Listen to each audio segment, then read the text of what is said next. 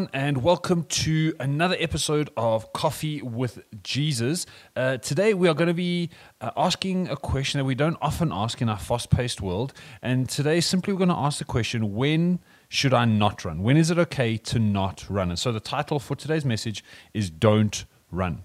We're going to unpack a scripture and speak about 5 things that can help us determine when not to run. If you are new to our podcast, welcome. As always, as far as possible, every Tuesday morning, we're going to be releasing this podcast on Spotify and Apple Podcasts. Won't you subscribe and download and share this podcast and get it to as many people as possible? The point of the podcast, the reason we do this, is simply for us to grab a cup of coffee or tea. We don't discriminate. You can get hot chocolate, Coke, whatever you want.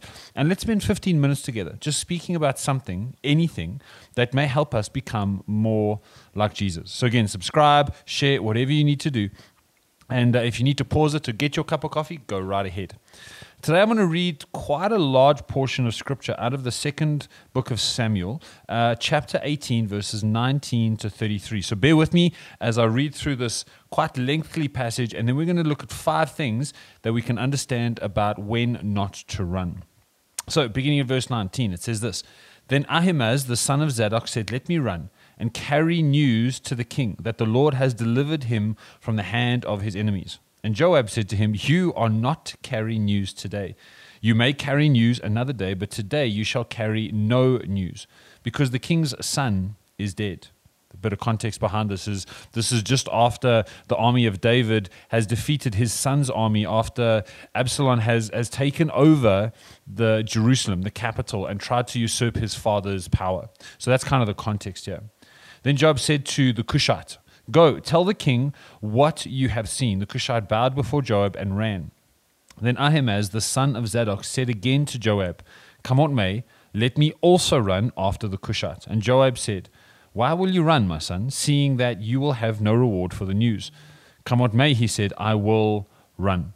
So he said to him, Run. Then Ahimaaz ran by the way of the plain, that's important, and outran the Cushite. Running by the plain means he was out in the open, he was vulnerable, he took a risk.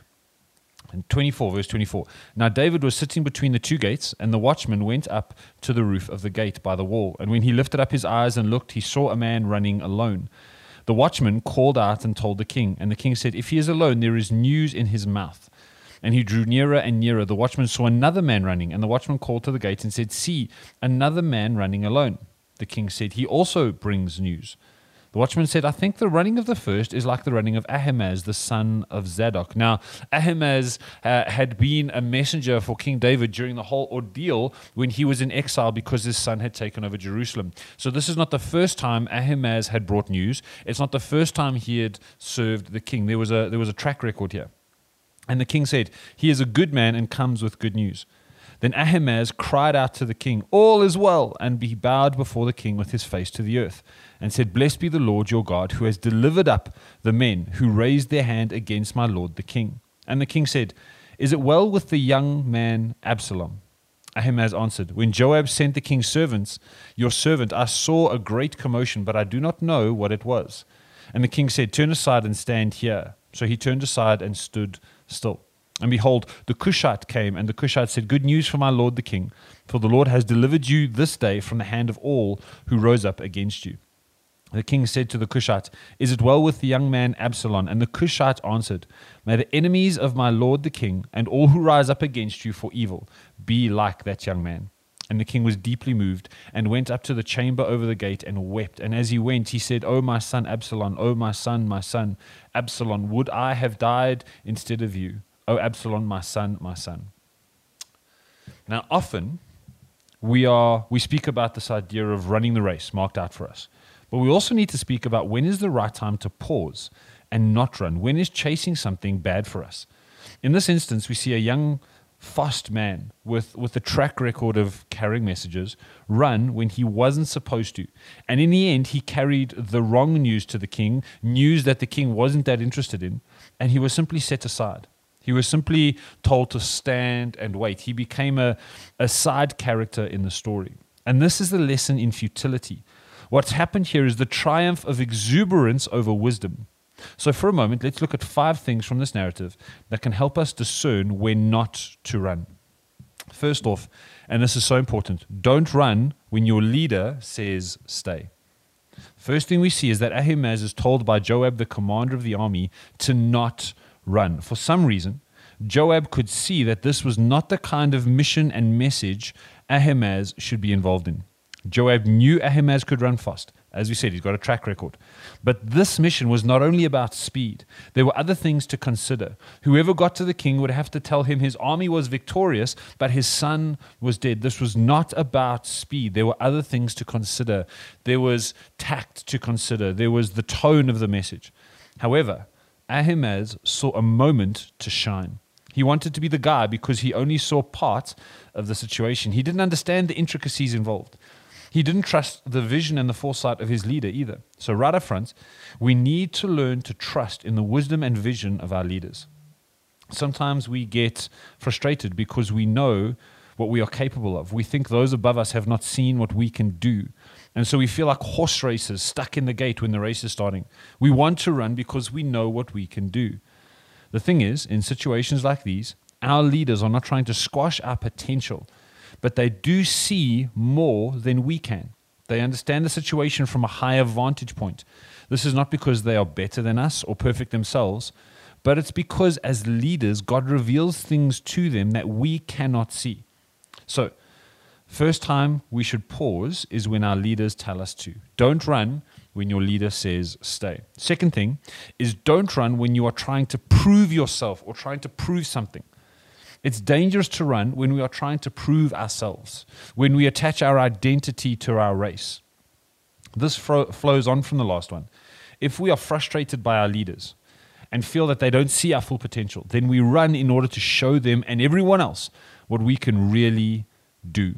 There is a sense of performance attached to this because when people don't see what we can do, often we feel they don't see us. If people don't acknowledge our contribution, they don't acknowledge us. In other words, we can end up running because our identity is attached to our ability.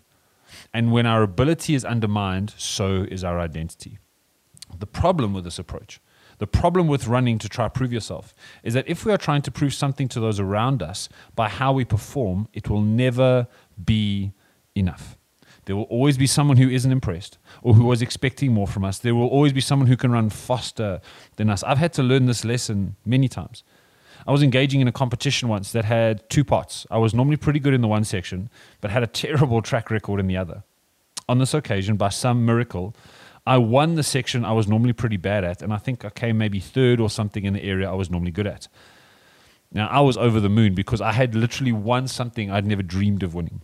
But then someone made a comment to me after the competition, someone I loved and respected, and they simply said, why didn't you win the part you normally win? They completely ignored the way that I had succeeded in a brand new way, but they didn't acknowledge this new victory. Instead of celebrating the section I won, they questioned why I didn't win the other section, and it hurt. And at that moment, I learned that no matter what you do, you can't please everyone. And it's a lesson I keep having to relearn as I get older. Your performance cannot be where you get your identity from, and it cannot be the reason you run the race ahead of you. Don't attach your identity to your performance. So 2 things already. Don't run when your leader says no. Secondly, don't run trying to prove yourself. Number 3, don't run when you are looking for glory. And again, this kind of is attached to the last one. But the thing that we need to understand is that don't run if the only reason you're running is for your reputation. Again, identity is so involved here. But this is not so much about performance, but about reputation. Sometimes the reason we are doing things is because we want to be noticed. It's not about proving ourselves to anyone. It's about getting everyone to see you. While this may sound really obvious, it's probably the one many of us are guilty of to some degree. We do things and say things to make sure people know who we are. We don't want to feel invisible. And so we do things to be accepted. If you are running, doing something so that you can fit in, it probably isn't a race you should be running. God did not create us to fit in, but to belong. There is a big difference between belonging and fitting in. Brené Brown, an author of some incredible works, speaks about this in her book, Braving the Wilderness. She says her research came up with the following ideas. Belonging somewhere is being somewhere you want to be and where others want you.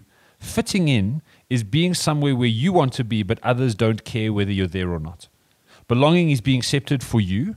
Fitting in is being accepted for being like everyone else. Belonging is where I get to be me. Fitting in is where I have to be like everyone else to be accepted. So here's the thing. Please don't run in order to fit in. Please don't run in order to be noticed or glorified. Please don't run to get glory for yourself or to build your reputation. So number one, don't run when your leader says no. Number two, don't run trying to prove yourself. And number three, don't run for your own glory. Second last one, I hope you're tracking with me here.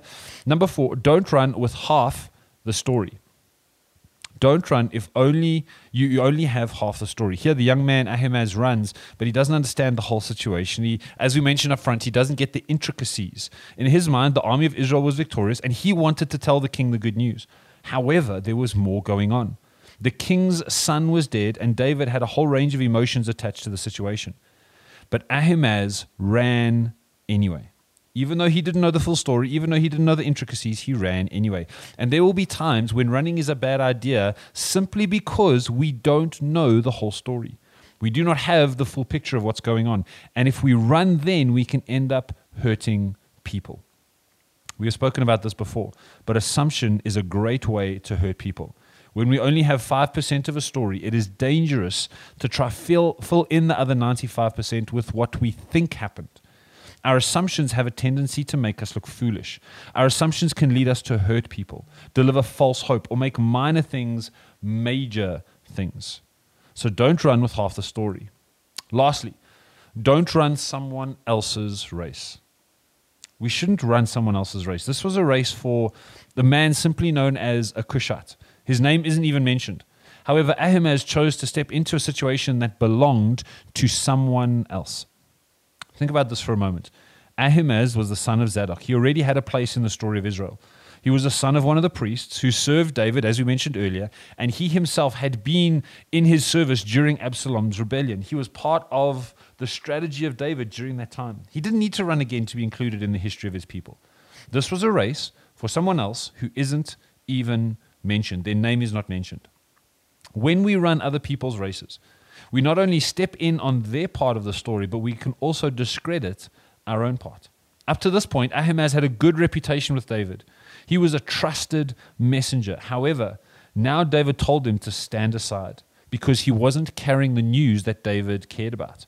A trusted messenger can become a doubted messenger simply because he runs a race he shouldn't have run. We can create doubt in our reputation because we run a race that someone else is running.